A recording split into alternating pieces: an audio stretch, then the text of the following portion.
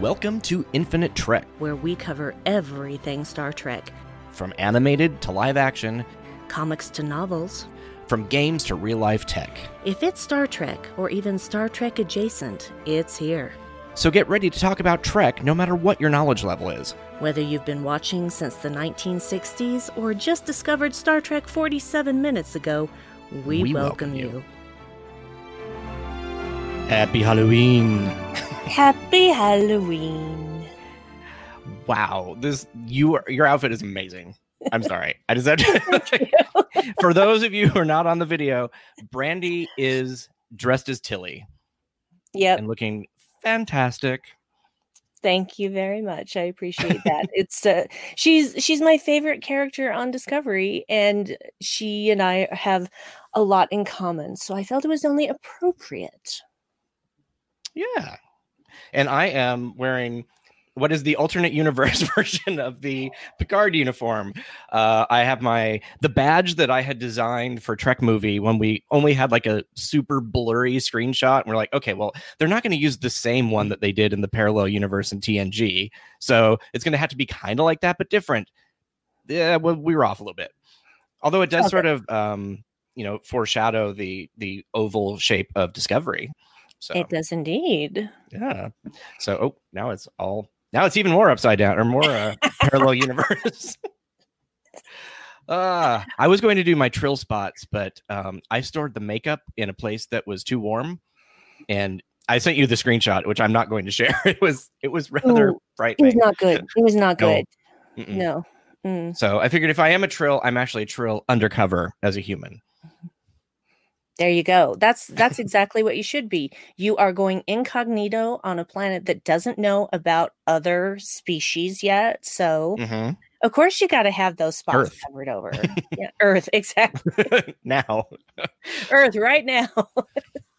Oh, I really, because I live in Los Angeles. I had just moved here when Voyager did their time travel episode. So for me, it was just so fun to see like all these places I had just been on TV in Star Trek. So that was pretty cool. Very nice. So I love them walking. It's like, we could have worn our Starfleet uniforms. I doubt if anyone would have noticed. Really true. So true. We had, I think it was like 2 years ago now, an improv show called Brimstone, which was a combination of horror and Western. And so I was dressed up.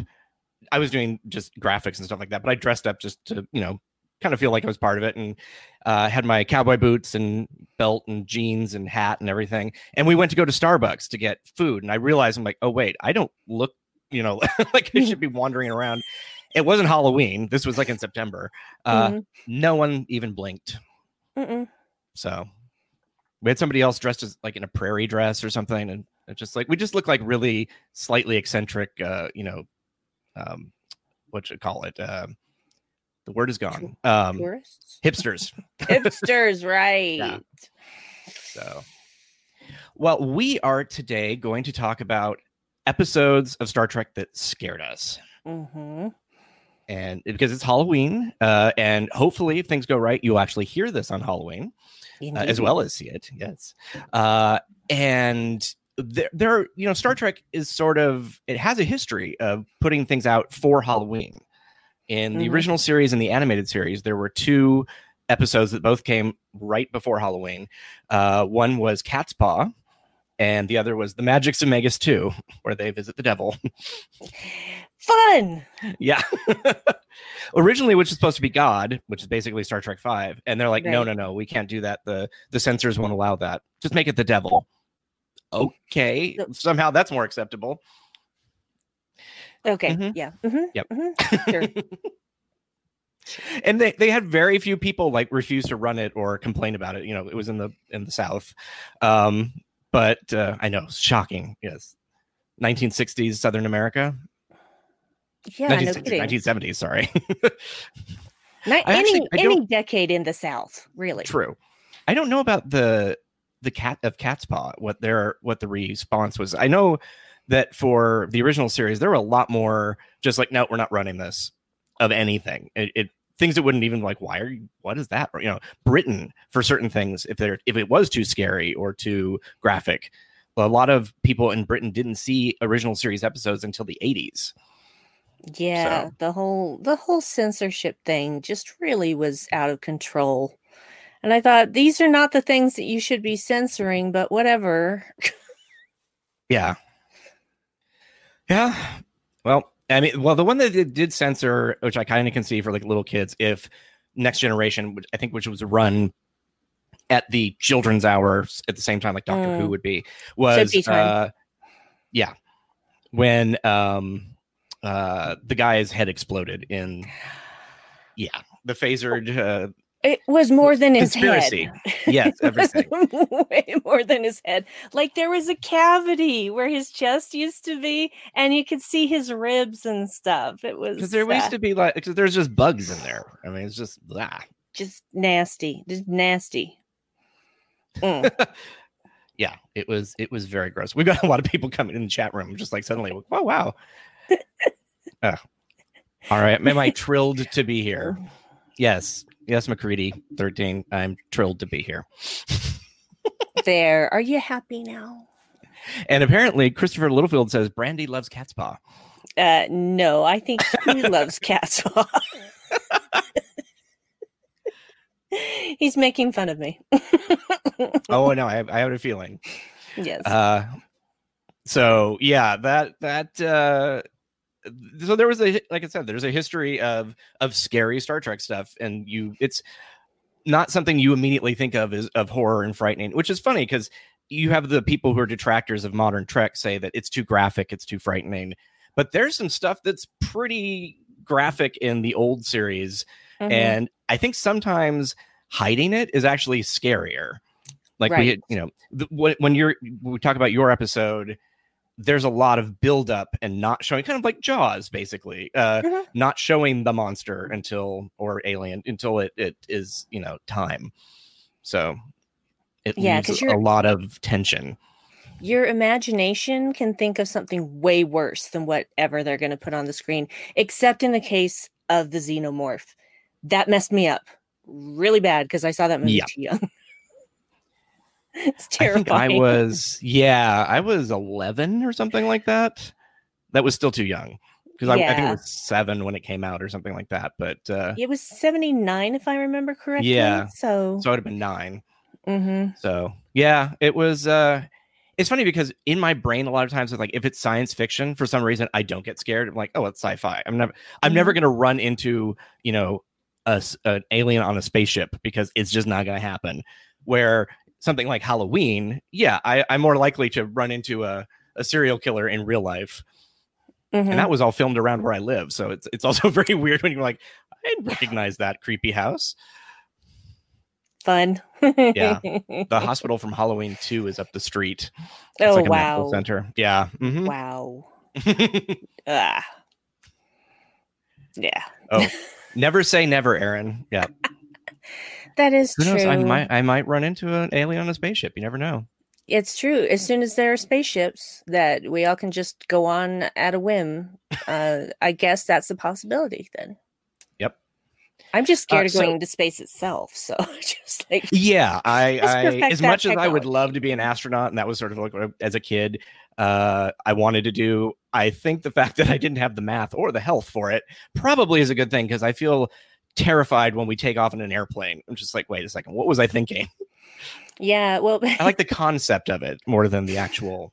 Yeah, I've heard a few stand-up comedians give their take on that, which I am not going to repeat here. But yeah, it's just like defying the laws of gravity. Yeah, sounds like a great idea. Let's do that.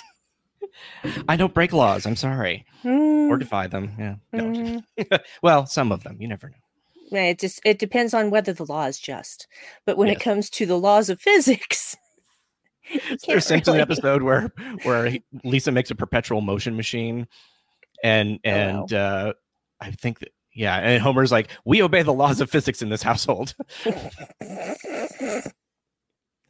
So unfortunately, her machine that could have given endless free energy got put down by Homer. Never went to market. That's too bad. Poor Lisa. Yeah. Should we dive into our episodes? Let's do it. All right. We are going to go chronologically through Star Trek. So we're going to start with your episode, Yep. Devil in the Dark. I keep saying Devil in the Dark, but there's a the in front of it. There is a the. So yeah, this is an episode that was super formative in my childhood. I was going to say, like, let's hear about how this affected you, because I know that you were telling me some. The setup is pretty good. Mm-hmm. Yeah. We will always watch Trek. There was never a time before Trek for me. So, and there were times where I would get time. Yeah, there's no before time. There's always been Trek. And I would sometimes get scared at certain things, and my dad would let me sit on his lap because my dad was, a protector, of course. I think that's how most children see their dads, but not all, but most. And my dad was the strong, silent type, but he, when he was around his family, he was a very different person. He was just the best. I miss him. And so this is one of those episodes where the opening scene, I'm just like, Daddy. He's just like, come on. So I get up on my dad, and it's a very good thing. I am not entirely sure, simply because, again, there was no time before Trek. So I'm gonna guess I was probably about 4 or 5. Okay, so that fits. Yeah, so it's formative for 2 reasons. First, it kind of introduced me to horror, because this thing is filmed like a horror movie. Yeah. It truly is filmed like a horror movie, especially how it starts with the music. Even the music is like horror movie music. So just sets the mood. And I was, I'm a very emotional person, and there you go, setting the mood. I'm a very emotional person, and I feel everything. So I was just already affected by that. But I think nothing again is scarier than what you can't fully see. So the way that this starts out really and you've got this cave, and there's like these dark pockets, and it if you can suspend your disbelief as an adult of it, like, okay, it's a paper mache cave, but as a child, or even just suspending disbelief, it is really just like the idea of being caught in a cave underground. It feels sort of claustrophobic when you watch the episode, because you're underground. You see that city, like their mining plant, and it's underground. It's like under a larger cave. So it doesn't feel like there's a place that you can escape to. There's no surface to run to. No, there's not. It's terrifying. Yeah.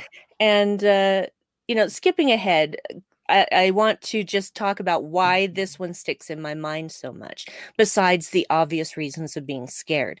And it's because of the scene where Spock connects with the Horta, which we don't really have the term mind meld yet. Right. It doesn't show up until later in the series. I called it mind meld, but that's what it is. That's what it is. And it starts before he even touches it. And I was just really upset by that. I was like really upset. I was like, it's hurting Spock. And then that, he disconnects, and I'm like, oh, good, that's over. I'm fine. But no, he has to go back in and touch it. And then I'm just like, my little brain is going, why are you hurting my Spock? And it was just kind of a revelation, like, oh. Yeah, it feels like this is the first time we've seen him showing that much pain and just emotion on his face. And so I just, my little brain is like, oh, this is my favorite character. Yeah. So, and this is all going on in my head. This is not anything I ever vocalized at the time, because I did have a lot of internal stuff that I never actually talked about, because, people would just think I was weird. But it's the moment that I realized as a very young child. Safe space for being weird. Yeah, exactly. And in fact, my good friend, Christopher D. Littlefield, who is in the chat. Yes, he gave me this. Oh my gosh, that's great. I love it. For those of you who can't see, it is a what is the brand of those? Those are the I can't remember. The box is over there somewhere, but I don't remember. They're basically, it's a little ceramic scene. It's like Diamond Select Toys, I want to say. But, yeah, that sounds right. But yeah, this actually, Spock comes with different feet, different legs, and different hands, and a different tricorder. He has a tricorder that is open and a tricorder that is closed. Oh, you can swap them out, the pieces. You can swap them out. So you Nice. can do the whole scene where he's scanning, and then you can do the scene where he's, melding. And so, and I treasure this so much because it is tied up in so many things that were formative for me about Star Trek and just life in general. So it's essentially a nice little reminder of that moment every time you look at it on the shelf. Mm-hmm. And it's a moment, of course, that scared me at the time, but as an adult, I mean, even as an adult, I'm just like, this is hard. But it kind of showed me, hey, this is the kind of person you are. You're kind of like Spock in this moment. You can feel things that other people are feeling. So it's something I figured out about myself very young. What did when it was over, what happened with your dad? Did you guys talk about it, or? And we didn't really talk about it. He just let me sit there for as long as I needed to.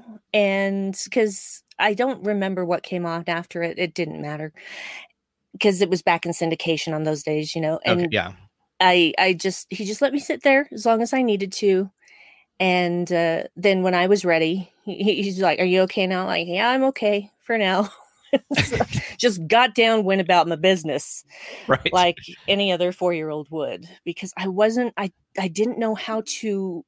I didn't have the language necessary at that age to communicate what I had just experienced. So I just kept it to myself, basically. I was about the same age when I sat on my grandfather's lap and watched Star Trek. And I think the way that he kind of quelled my fears would be to find something like just not logical or something in it, which I think is now where I get my Mystery Science Theater snarky brain from.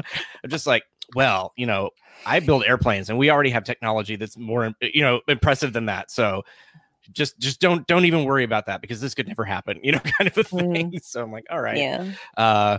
I think he did not want fear to be around him, and just sort of, he would negate it. Like, nope, it's not there. So I did not learn how to face my fears from my grandfather, but I did learn how to deflect them. Yeah. So. And see, that's the thing. I think that I was allowed to deal with fear. And so that was, and I don't know whether my parents did that purposely or whether they just didn't understand what was going on. But I think it worked out for the best. It sounds like it did work out for the best because I don't necessarily avoid things that scare me. I try to conquer them if I can. There are certain things that are associated with heavy trauma that I can't quite get past. Right.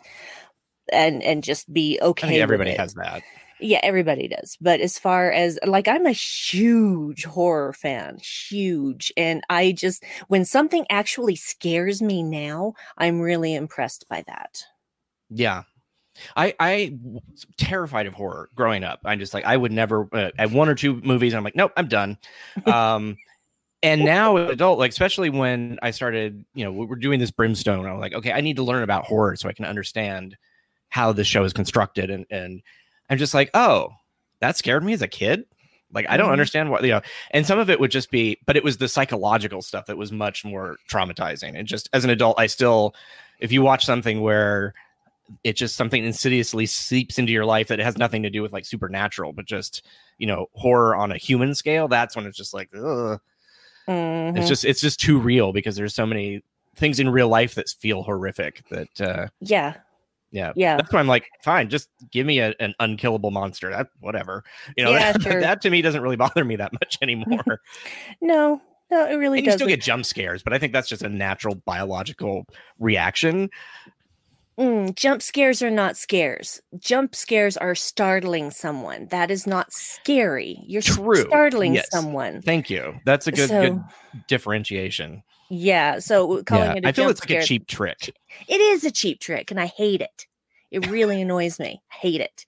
Or the double jump scare, and like neither of them are actual scares. Like a cat jumps, and then something else happens, and a door slams, and you're like, oh, come on. Yeah, that's not scary. It just startles you, and that doesn't really have anything to do with fear. So I will. Oh, sorry. No, go ahead.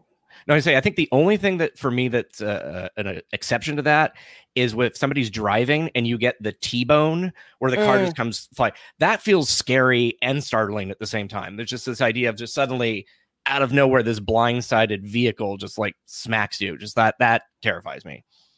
Yep. No, I totally get that. I don't consider that a jump scare though.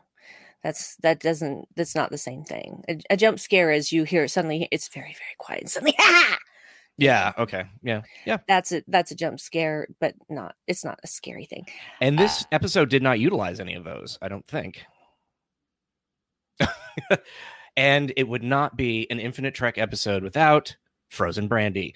So I will just keep talking as Brandy is her internet connection reestablishes itself.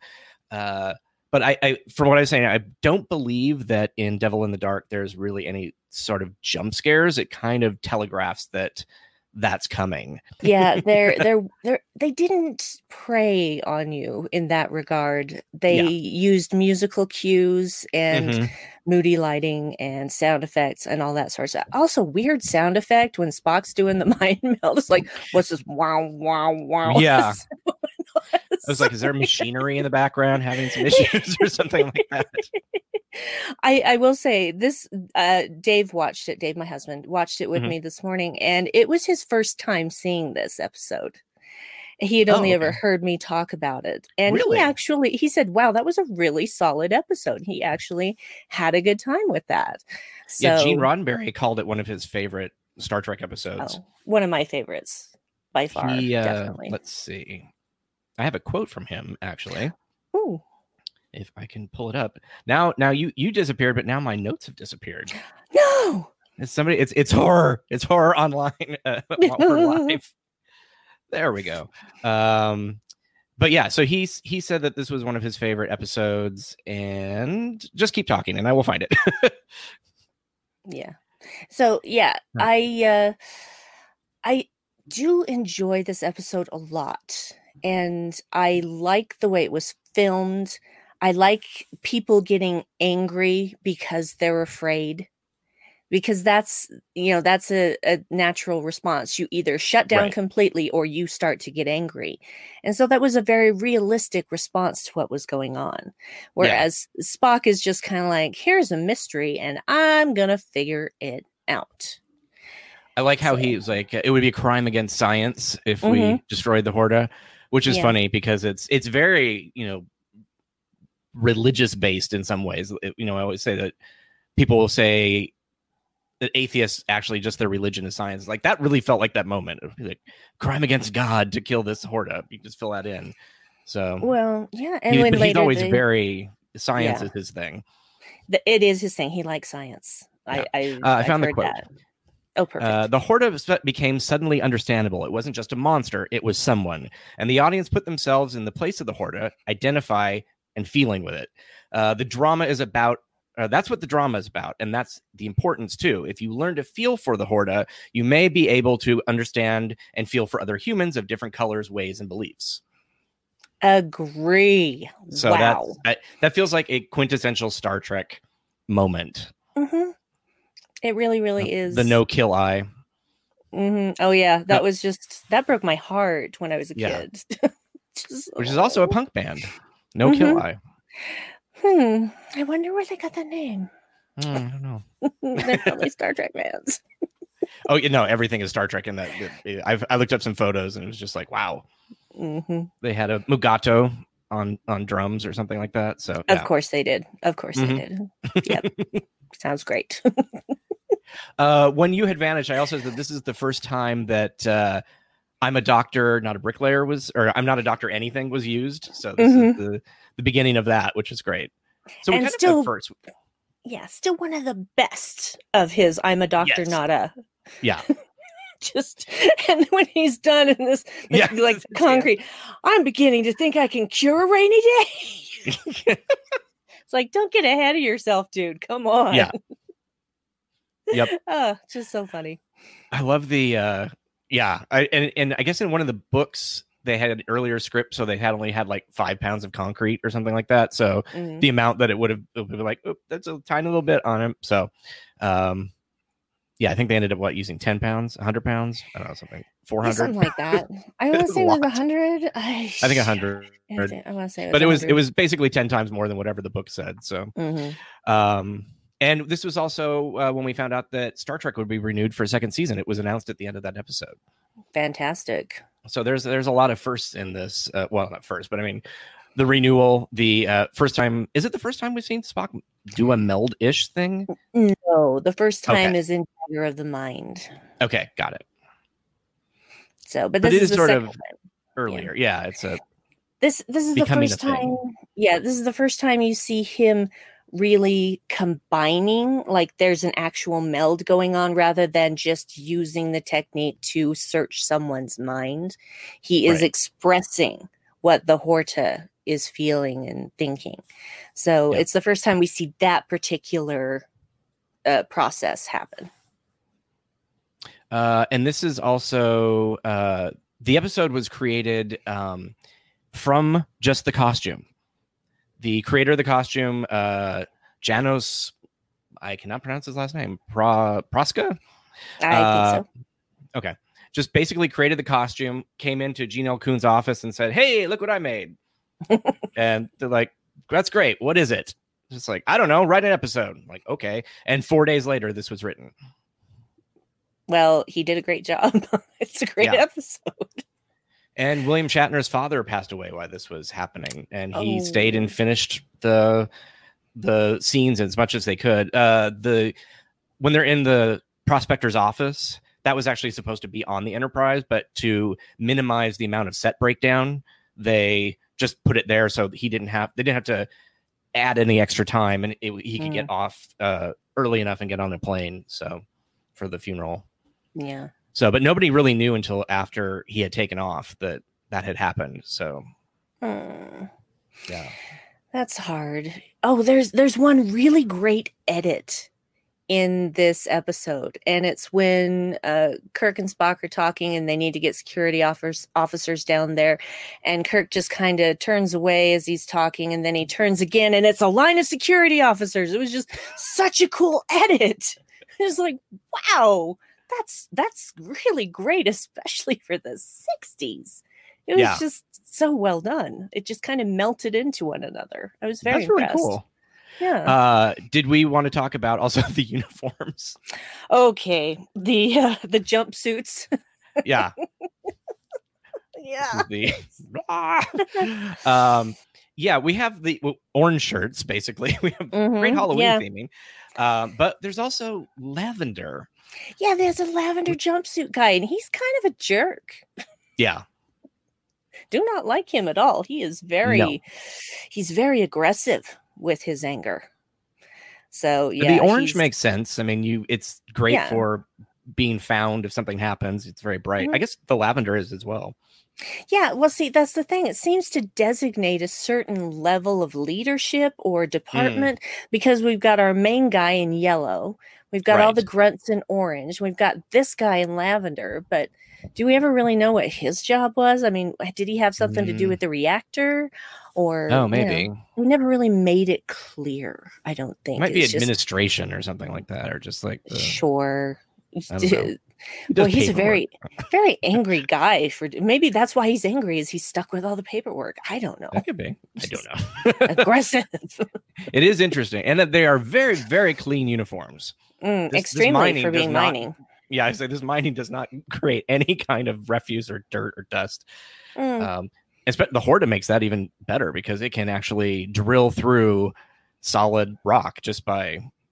I guess it's like an acid or something like that, right? Yeah, it's a corrosive, very much like an acid, which again reminds me of the xenomorph.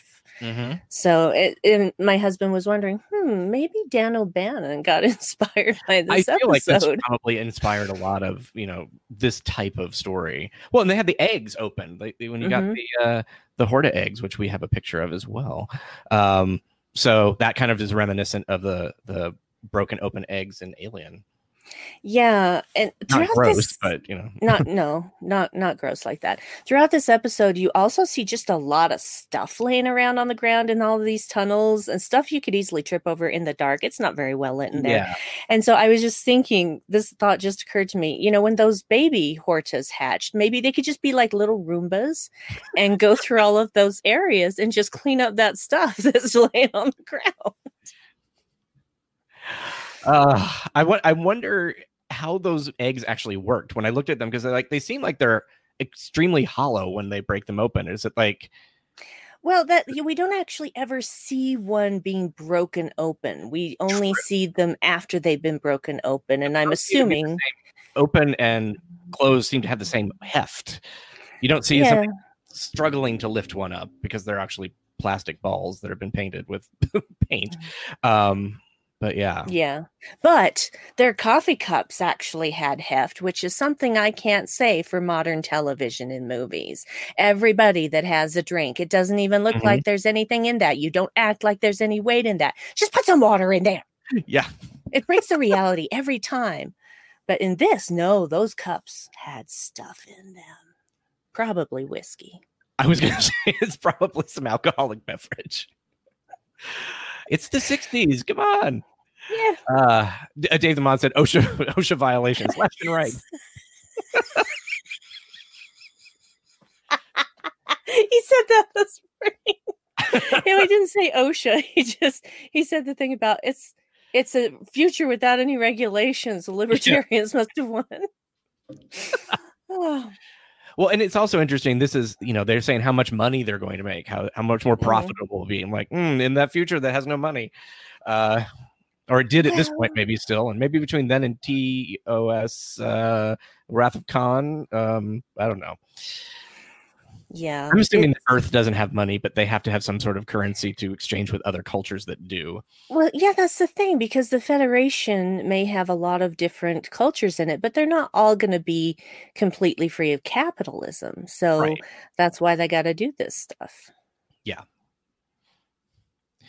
That, I'm trying to think. It's like the Ferengi eventually will probably join the Federation.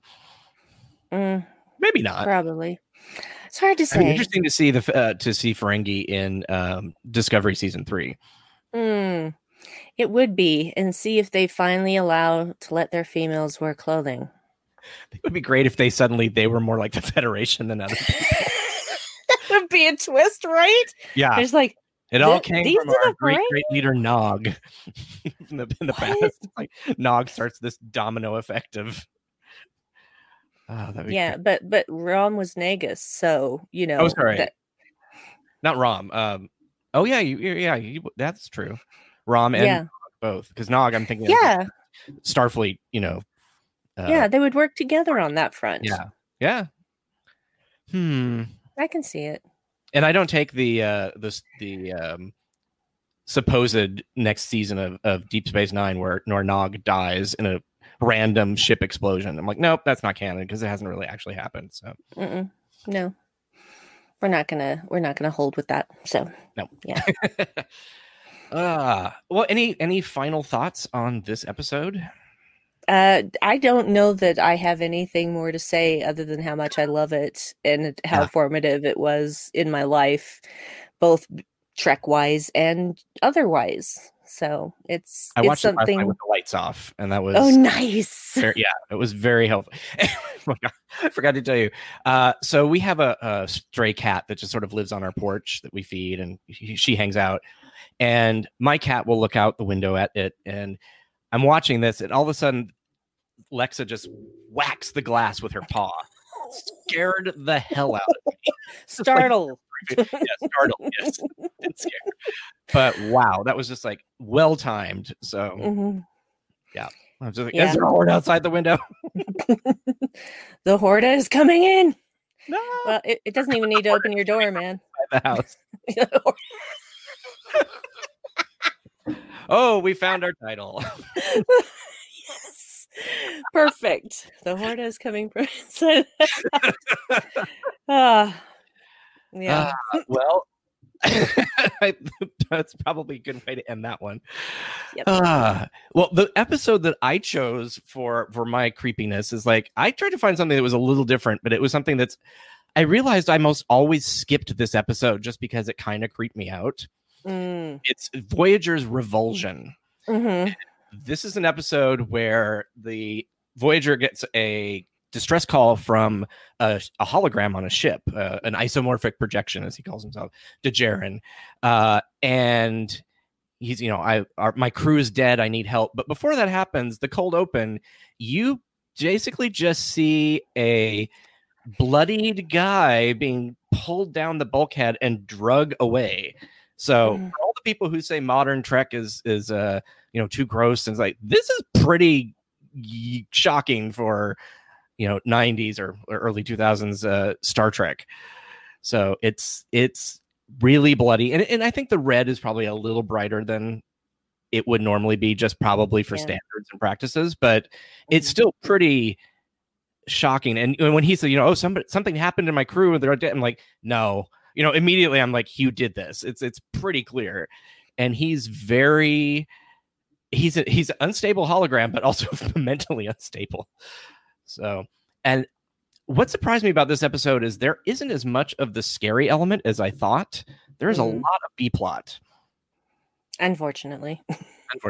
But we get a lot of what kind of becomes set up for the rest of Voyager in this episode. We have, after the cold open, we go to the not the ready room. What am I saying? The canteen. What did they call the mess hall? That's the word. Mess hall. Yeah, that's it. Canteen works too. Yeah. It's a more British way of saying it. One day I will get enough sleep on Friday night, so on Saturday I can actually remember words. I'm going to hold you to that. Uh-huh. Hopefully after Tuesday I'll sleep better. We'll see. Mm-hmm. So, they're in the mess hall. They are telling the story about Tuvok and basically shaming him. And it turns out, it's Tom and Harry. And it turns out that he's being promoted to lieutenant commander. Mm-hmm. Commander? Lieutenant commander. Yeah, because they continue to call him lieutenant quite a bit. And he's basically says, if I had known that ritual shaming was part of this process, I would have renounced the promotion. Same. Yeah. So we learned that, and then we have Janeway talking with Neelix about his first ambassador gig. Mm-hmm.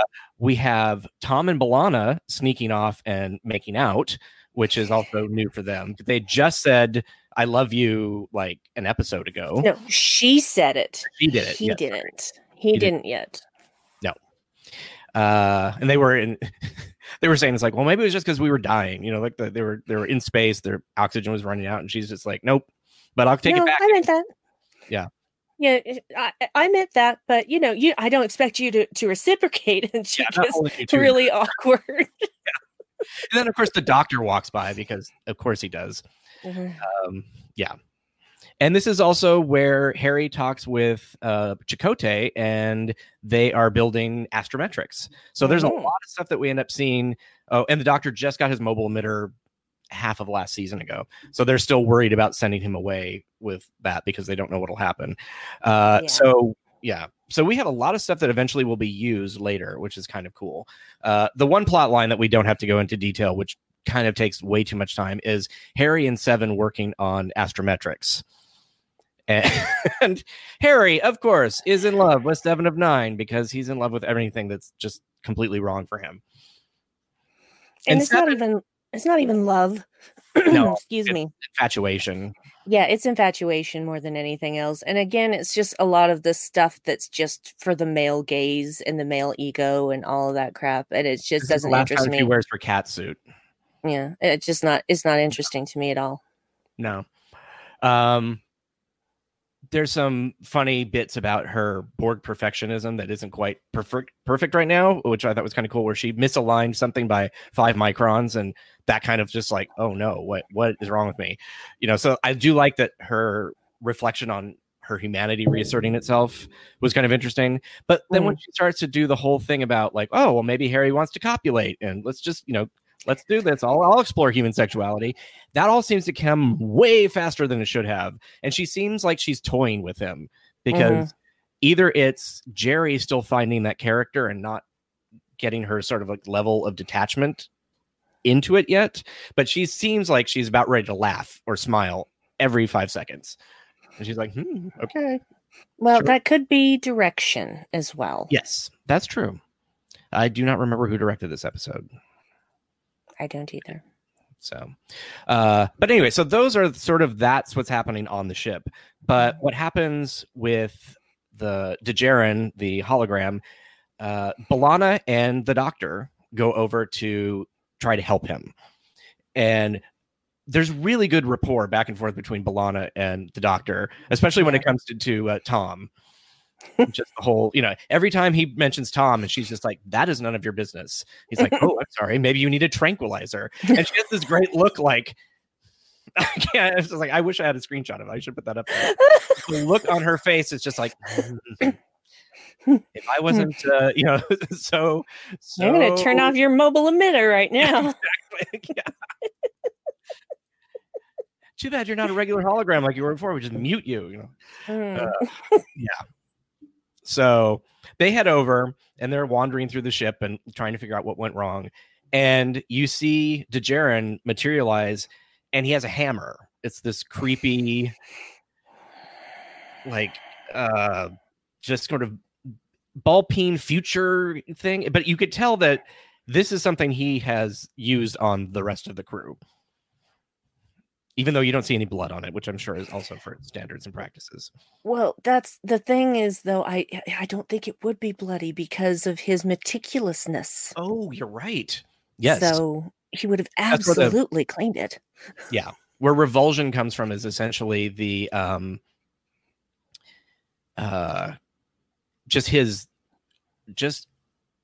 revulsion. Like, I'm trying to think of a different word. No, that's the word. With organics. Mm-hmm. And there's a lot of really cool homages to Psycho in this. Because he goes off and he starts to have a conversation, and then it just ramps up and it just gets more and more. He just talks about how you gnash up your food and it falls into this pit of acid, and it's so gross that you don't even want to think about it. And you're just sort of, but that is really similar to a conversation in Psycho that started out very much the same way. With he brings food to B'Elanna, like, oh, you're an organic, you need to eat, and scared the hell out of her. And then, gives her the food. And then we go into this conversation about how gross it is. And he's the superior life form because he just uses energy, which is funny. It's like, well, yeah, I could turn the energy off and you're gone. Like, who's superior there? It's like, if I don't have food, I'm okay for a while. I don't cease to be immediately. Yes, exactly. So it just was really interesting that they took that parallel, and I'm trying to bring it up a picture here. We have him just going at her. Well, first we start out. He talks about B'Elanna eating and nibbling like a fish. In Psycho, it was eating like a bird.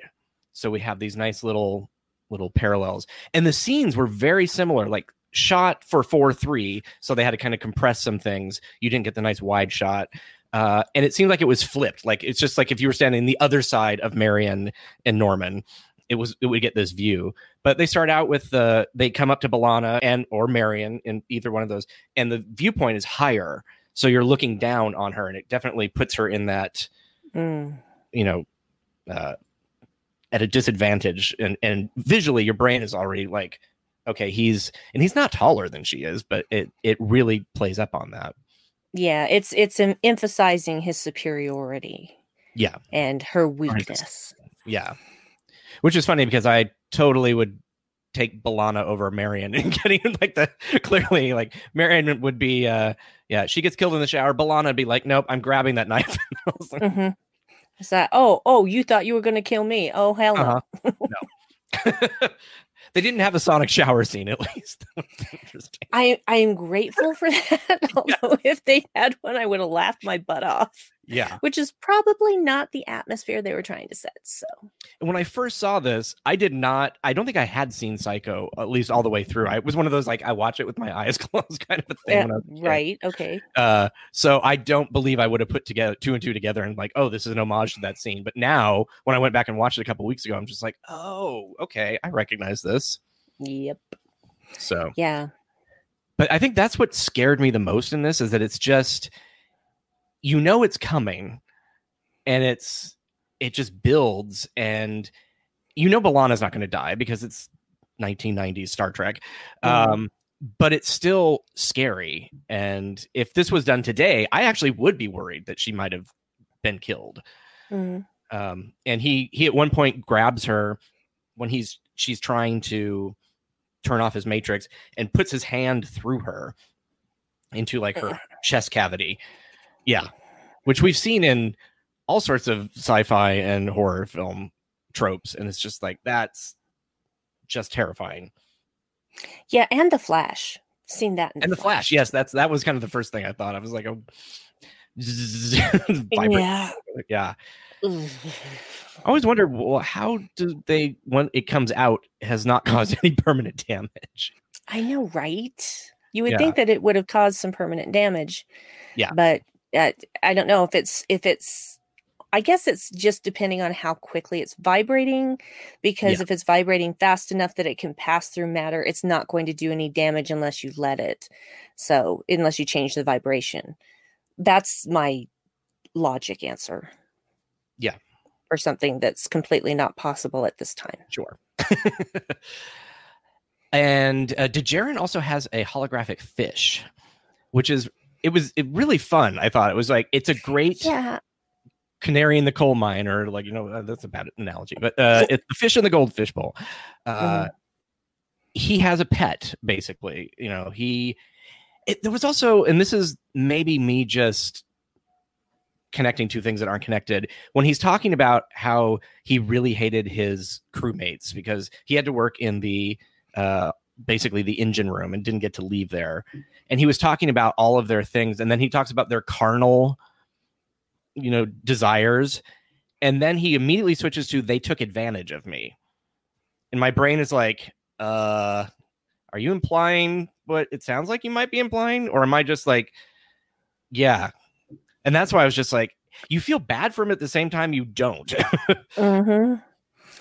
Yeah, I kind of feel like it means what you think it means. But because of the way it was done, they had to be very loose with their implication. Yeah. Considering that time, nowadays, they would just spell it out. But yeah. So I just thought, he's been.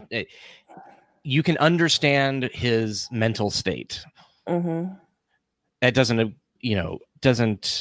excuse him killing his entire ship. But and that's what's also really interesting. We get he tells B'Elanna that the deck below, you can't go to lower decks. You can't go below.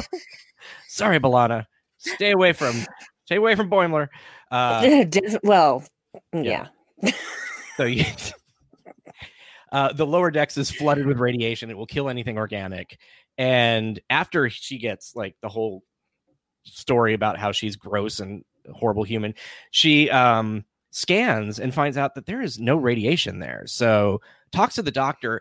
And this is where it totally frustrated me as a viewer. And it did again when I watched it. She's not clear about how disturbing and off this guy is. When she tells it to the doctor, well, yeah, I mean, kind of humans are kind of gross like that. But you're like, no, you're not getting it. He's psychotic.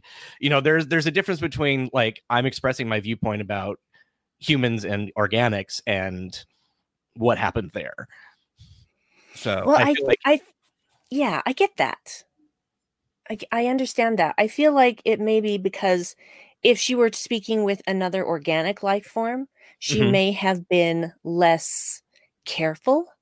Yeah. But because she was speaking with the doctor, who is very much in favor of holographic life and sentience, she kind of has to be more careful. That's how I read it. See that? Yeah. Yeah, that's just me. That's just how I took it. So, no, but I totally understand why you would take it that way and be frustrated. Absolutely. It just felt like it was the horror trope of the don't go up the stairs. And it's not exactly that, but just kind of be a little bit more explicit, and maybe this won't happen. Of course, then there wouldn't be a story. Yeah. So she goes down to this lower deck where she can access his matrix, basically. And I think these are pieces of Deep Space Nine.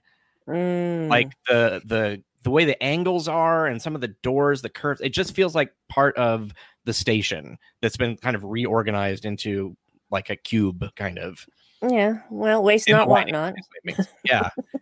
No, and it works really well because the way it's been kind of cobbled together makes it feel like it's more of a maze. Because when she gets chased, I have no idea what the layout is, so it's hard to tell, is she okay or not? Because she's like, looks like she's hiding behind a pillar, and he's just like, oh, okay, like wait, can't you just walk around the corner? But he's playing with her at that point. Yeah. But so she goes down and she opens up the computer in the matrix, and she turns on something which turns lights on. And when she does, there's like these glass panels, and behind the glass panels are the dead crew people. Various levels of like hanging, and that's pretty terrifying. It is. Like it really is. Coma and or anything where you in a horror movie where you just suddenly see a body. Mm-hmm. Yeah, but there's all of them. all of them. So many dead people. Yeah, and I love because you're feeling the dread before she is seeing what's happening, and so it's building and building and building for the viewer. I think we even see it before she does, right? Oh, we do because she's turning the lights on and she's not seeing what we're seeing yet. Yeah, and so we're just like, don't turn around, don't turn around. At the same time, we need her to turn around because she needs to figure out what's going on. Yeah, she already knew he was psychotic, but I don't think she realized exactly how psychotic until she gets to see the bodies. Yeah. And so he attacks her, and she, struggles. They do the thing, and then she turns off the emitters, and great. Goes to find the doctor, says, I've got this taken care of. Let's just get out of here. So they're getting all their stuff together, and the doctor kind of looks over, and you see the fish that is not real, the fish that is holographic. It's like, are you sure you got all the emitters? I'm like, yes. It's like, I'd check again. And then you hear a thud. And it's just like, I think what's more frightening than like anything else is that it's just silent. It's just donk. And like it's a flesh sound. And then it's been whacked I'm assuming the back of the head. Because we don't really see anything. But the doctor is like, okay, now it's up to me to stop this. And he throws the hammer at the doctor, and the doctor is like, picks it up and throws it back through him. It's like, we could do this all day. Until he remembers that the doctor has a mobile emitter and just whacks the mobile emitter, which shorts the doctor out. And so B'Elanna is like half conscious, and that point is when something that was telegraphed earlier is that if he walks through the electrical cable that's exposed, that will destabilize his matrix. I'm like, that's the Chekhov's gun. Yep. Yeah. And so she basically turns on this big, looks like a USB cable kind of. It does look like a USB cable. Just giant, like the whole the kind with the wrapped around, like the cloth covering or whatever. So it's yeah. And then just zaps him, and then it's over. So I do like that we got the two, like, it's over. No, it's not really over, and it's over again. The horror trope of that, and it just. But the whole thing is just unsettling, and just the guy does a really great over the top. I don't know. It's just hard to explain him. He's like Norman Bates plus. Yeah. Well, he's got this thing going on where it's like, I'm really okay. There's nothing wrong with me. I'm meek and I've just been mistreated, and now I'm going to kill you. Yeah. But he's doing that, like, just the stuttery, like, it is. It's disturbing. Very, very disturbing. So that's why I picked that, just because it's like whenever I was like, why am I skipping this episode? And I realized, oh, I'm skipping it because that's just really creepy.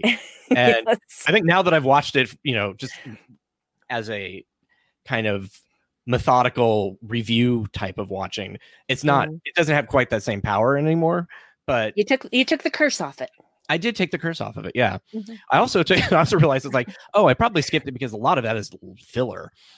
Like that episode could have been a half-hour episode.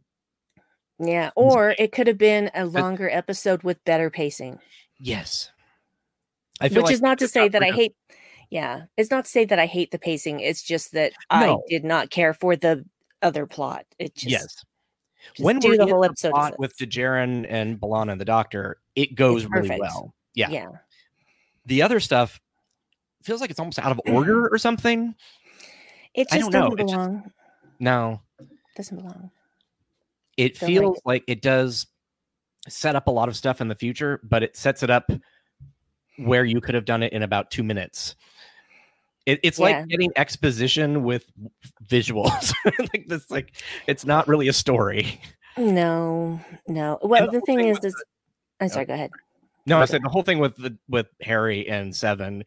Like, if you go back and read his comments from the time, it's just like you don't want to think about Garrett that way. Just because he's like, oh, I was so upset that we didn't get to make out, and it's like I threw the script against the wall jokingly. Ha ha. I'm like, ugh.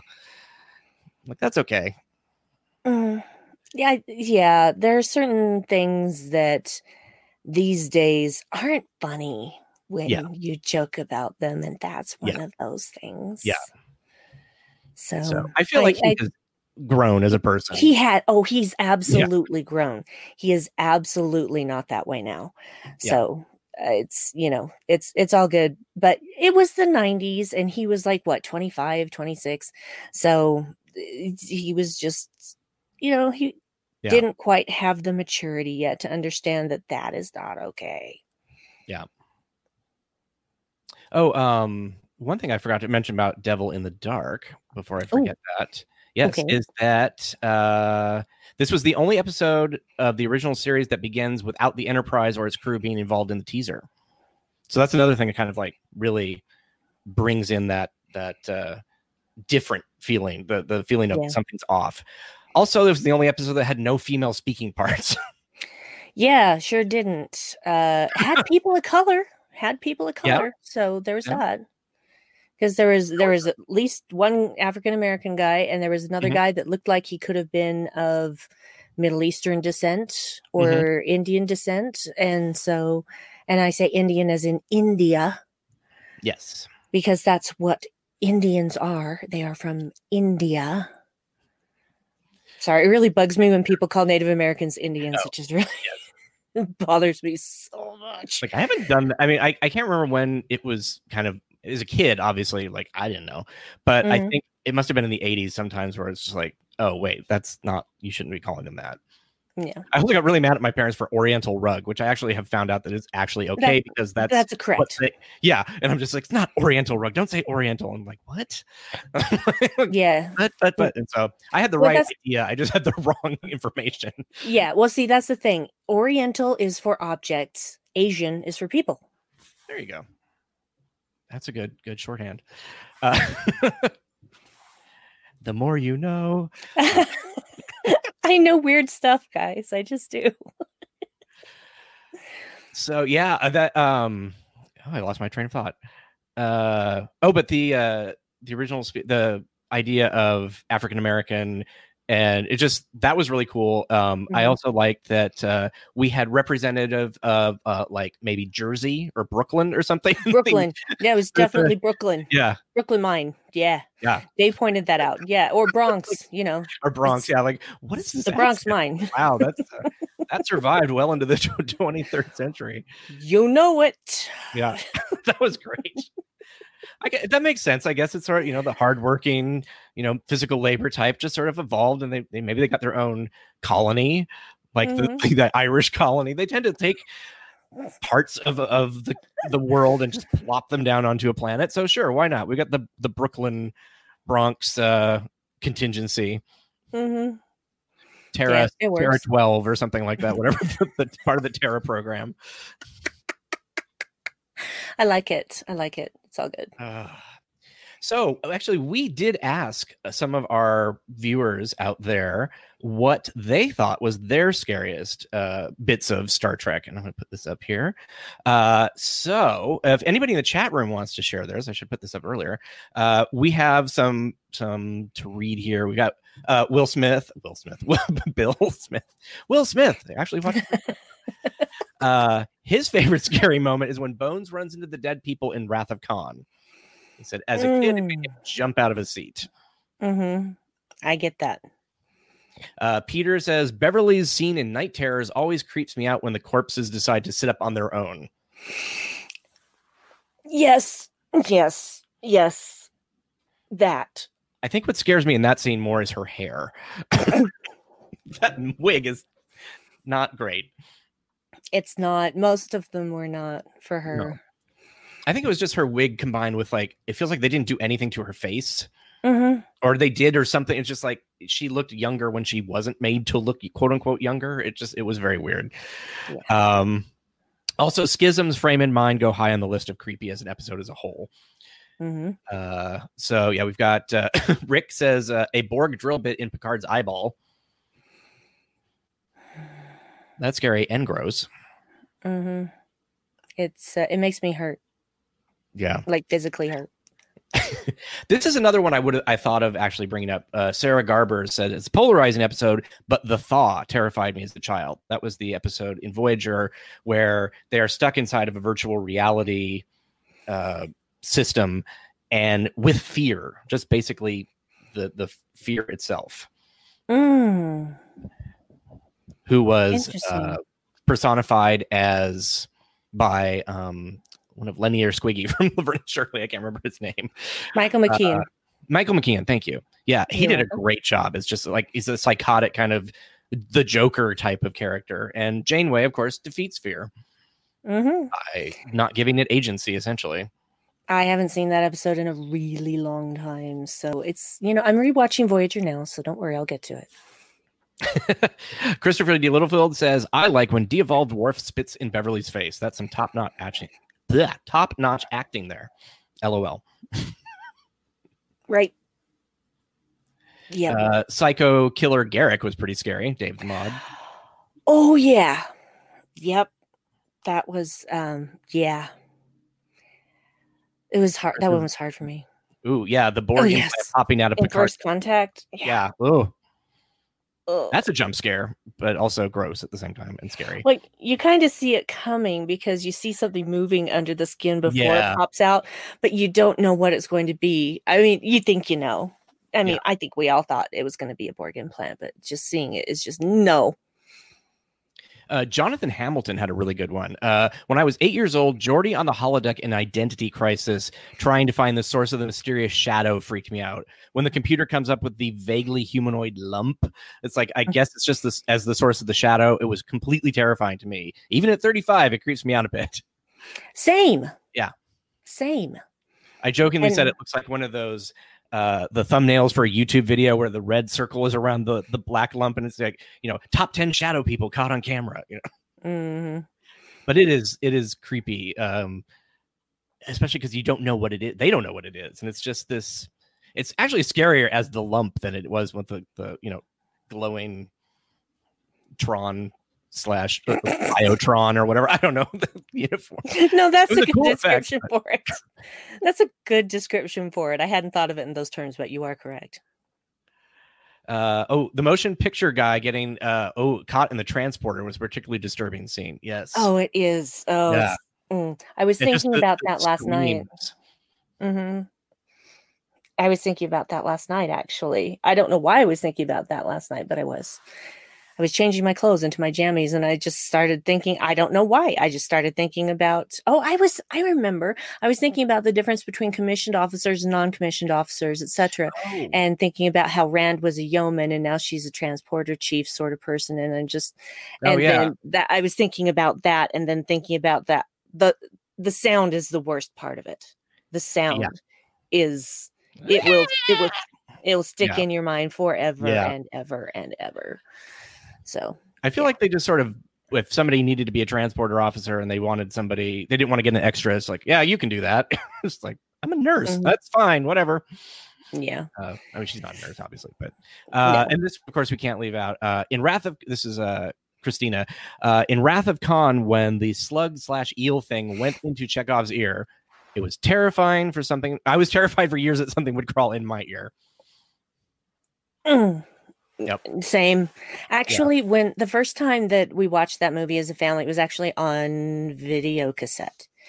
And I left the room. I left the room when that happened. I'm like, nope, no, thank you. It was a Saturday night. I remember it was a Saturday night because I went in my parents' bedroom where there was a small TV.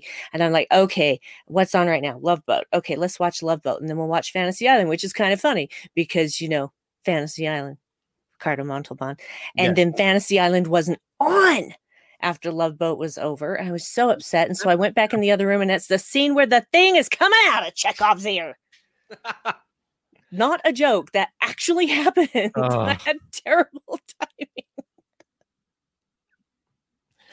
timing. Before, this is a good one. I want to make sure. Homeless McCoy says, Riker in that asylum. Yeah, where you do not know if you are crazy or not and what is going on. That's really disturbing. Yeah. Dave will remember, there is a musical group that sampled that I might be surrounded by insanity, but I'm not insane, that Riker says. Oh. And then kind of did a whole song around that. Wow. Insanity. That's really cool. Yeah, it's very cool. Dave will remember who it is. So. But yeah, I want to mention that coming up at 2:00 right here on the network, we have the Improvised Generation on screen doing their Mirror Universe episode. So that is our continuing the Star Trek creepy Halloweeny sort of feel. So 2:00, about an hour from now, check it out. Mm-hmm. So I think that kind of wraps it up for us. I think we've covered the scary. Yeah, Dave actually popped in with it's a band called Ulcer. Ah. See, I knew he'd know because it was his music. There we go. Nope. Oh, yeah. Vox Sola is also a good one. Yeah. Yes. Ulcer, a New Mexico EBM band. Mm-hmm. Yes. Thank you, sweetie. Did I say New Ulcer? I think I said New Ulcer. A Mexico. You said New Mexico. Okay. You said New Mexico. Right. Okay. So, next week we're going to be, actually this week we are still going to cover Far From Home. Mm-hmm. No, not Far From Home. Is it Far From Home? No, People of Earth. People of Earth. We're going to be recording that probably Monday. So we should be back on our regular schedule. So yay. That is a really powerful episode. And this is one where I cried. So I cry a lot. I'm sure you did as well. Yeah. I was like, we're either sharing our crying or taking turns, depending on what the scene is. It's very, it talks to 2020. Let's put it that way. It's so very, much. Yeah. So uncannily prescient. Yeah. The fact that it finished 4 days before the lockdown is crazy. Like, this was filmed in August, I think, the one that we are reviewing. So yeah, well before that was a thing. Mm-hmm. So tune in for that. And like I said, stay tuned for more Halloween programming on the network. We have a movie tonight, I believe, that we're screening. So yeah, tune in. And thank you so much, and live long and prosper. Infinite Trek is a production of Coconut Media Works. Executive producers Bill Smith and Dan Davidson.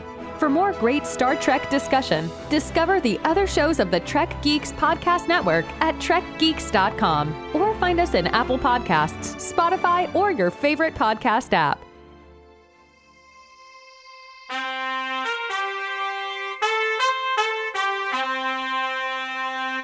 Coconut!